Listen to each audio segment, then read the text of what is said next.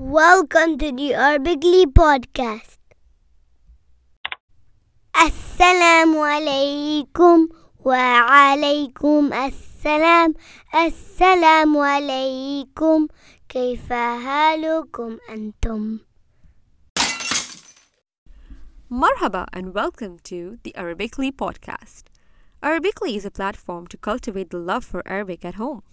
We start this year with the theme of establishing Arabic literacy. If you are listening to this as a non-native Arabic speaker who struggles to establish routines at home, or as a native speaker who would like to learn more ways to motivate their children with Fusha, you have all come to the right place. This podcast series will bring your stories and your struggles to the forefront. We also intend to bring to you current research techniques in second language acquisition. This is your host, Juwaria Siddiqui, a graduate student in applied linguistics. My research is about motivation of second language Arabic learners in the Middle East. So stay tuned as we help each other move beyond letters.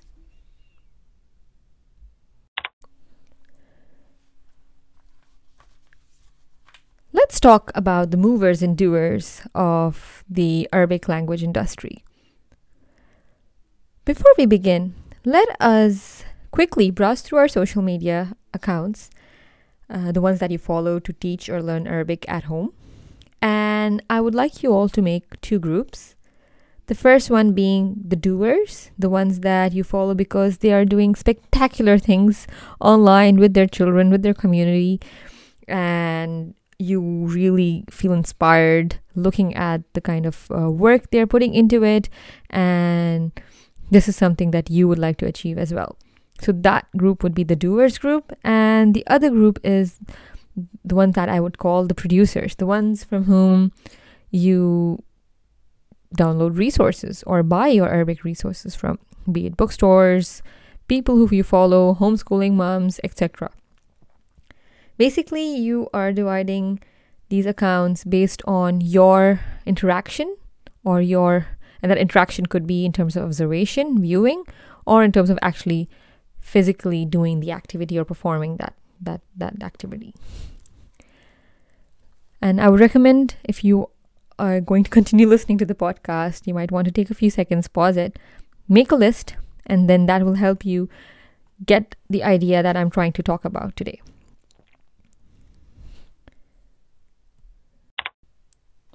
Right, now that you have the groups, let's see. The ones that make you more motivated. I'm sure all of them make you really inspired.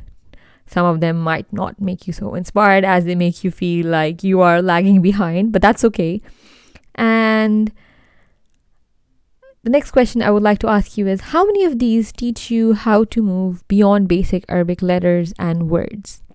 Just like have a look through in these sections, and are all your accounts hinting towards the same thing? That they teach you how more about letters, word recognition, and matching words to sentence, matching words to letters again. I mean, everything to do with the Arabic alphabet and words, flashcards, etc. Now, this isn't to undermine the work that's being done by the amazing resources and amazing moms and enterprises out there who are really pushing the quality in terms of producing good Arabic letter resources for Arabic for young kindergarten age children, etc. But what you are looking for is that gap where the ones that teach you the basics and the ones that are at a higher level. And then you see, do you have people who you follow, who you download things, materials from, who are producing content which is not letters, which is not basic words, which are not basic flashcards? The point I'm trying to bring here is that, yes, we have a lot more companies from where you can introduce Arabic to your child at home. But when it comes to moving beyond that, and if you look over your the doer section, the one where you are observing and looking at looking up to in terms of the kind of resources they use, the kind of level of Arabic that they are attaining at home with their children. We are left with this idea that we're only looking at them, right? We don't really know, as a non-native speaker of Arabic, because my skills are limited, how do I make that transition from doing the basics to doing something which is beyond my comfort zone as well as the child's comfort zone. And this is what I would like you to look at in terms of the kind of people you're following and the kind of resources you are accessing or downloading or purchasing. How do I make that mental shift from being a viewer to a doer? Because yes, I would like to do more advanced level stuff, but how do I shift? I mean, I'm just looking at these followers or these companies who are doing good stuff, but I don't know how to start doing the same thing. How do I make that transition? So what I would suggest is I would give you 2 tips on making this mindset shift. The first is, let us start by shifting our time away from new content to what we already know. So if you have 5 books, Arabic storybooks at home, and you think your child can read it kind of okay, and you are also kind of all right to be reading it, I would like you to indulge in this activity called repetitive reading. So what is repetitive reading? You try reading the material in, say, 4 minutes. So how much ever you can in 4 minutes. You time yourself and you say, okay, how much can I do it and how much can I read in 4 minutes? Then the next time you do it, perhaps after a week, depending on your motivation, your child's interest, perhaps within like 5 to 7 days, you try reading it in 3 minutes. And then the next time you try doing it in 2 minutes. So it's called the 4-3-2 rule, where you are reading out loud. No, there's no silent reading here. You're reading out loud. It could be simple text, but you are getting your child to perform out loud. And what does this help you do? Some of you might be thinking, oh, the goal is to just read faster, right? Like from 4 to 3 to 2. Not quite.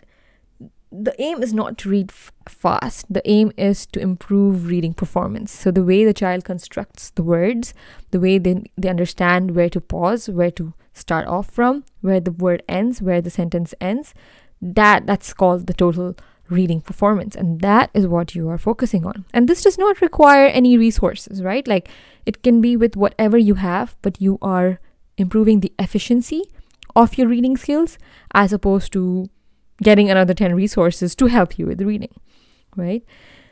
Does word reading improve? That's another big question asked when you're trying to do this 4-3-2 rule. Sure, you could say yes, in a way the reading is improving. The oral reading fluency, yes, sure, that's improving too. But what are we focusing on? And now this might come as a surprise to a lot of you. And this is based on research again, reading comprehension. Definitely. And that's a struggle, right? A lot of us are always asking, okay, my child can read but doesn't really understand. You tell me, if you are reading something like 7 times, but then the same thing, and you're trying to time yourself, and then you try doing it like 1 week, and then in 2 weeks, so say you do it 3 times, and every time you try to figure out a new word, by the 4th or 5th time, you will know what all of that means. The idea isn't to do a page of that storybook or to do like the whole storybook, for instance, but then whatever you can accumulate in or read in 4 minutes. And then that seems tackleable, right? The child is like, oh, I just have to like read something for 4 minutes and see how well I can do the next time. And as they start getting better at reading, their performance starts increasing. So does the reading ability, the fluency, and then the comprehension, because every time you might discuss a word or two, and then the next time they're reading the same thing which was discussed, if that makes sense. Tip number 2 on how do you move from being a viewer to a doer. You as a parent or as an educator, shift your focus on what you can do with the child and try to improve that as a way to get fluent. So instead of saying, oh, there's like so many other grammar rules that I need to be knowing to be able to teach this, or there's so many other root words that I don't know from what's given. Focus on what you do know. And this might seem very simple, but it's always such a hard thing to implement.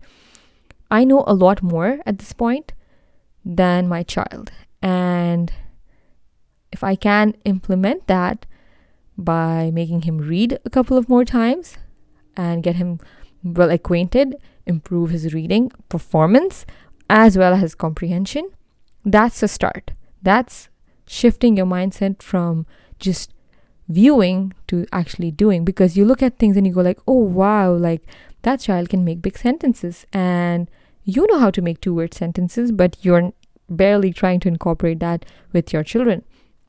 So moving from the viewing to the doing stage. And also, if you are following people who are doing great things and you really want to get to that level, maybe start following people who you would like to borrow from or download things from, as opposed to just viewing them and thinking, oh, this is really good, but I don't think I ever reach this stage with my child, right? Like the kind of people you follow.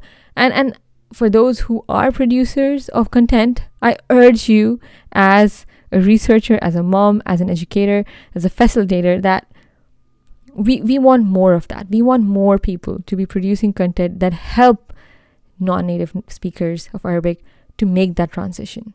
We know how to teach letters now. We know how to teach words, but then we don't know how to make the transition. We don't know how to make a jumla fi'liya or jumla ismiya, right? And we need more content for that part. That's hard for us, as well as I'm sure it might be hard for you as well to create content, but that is the kind of content we should be following more of, getting inspired and deriving inspiration from, right? That's about it. And with that, we end the podcast series for today. If you have liked it, please feel free to share it with those who have been struggling in their Arabic language journey to teach their children at home. And we are always open to suggestions on what you would like to learn more on related to second language learning, specifically for Arabic. That's about it. Take care. Assalamu alaikum wa rahmatullah.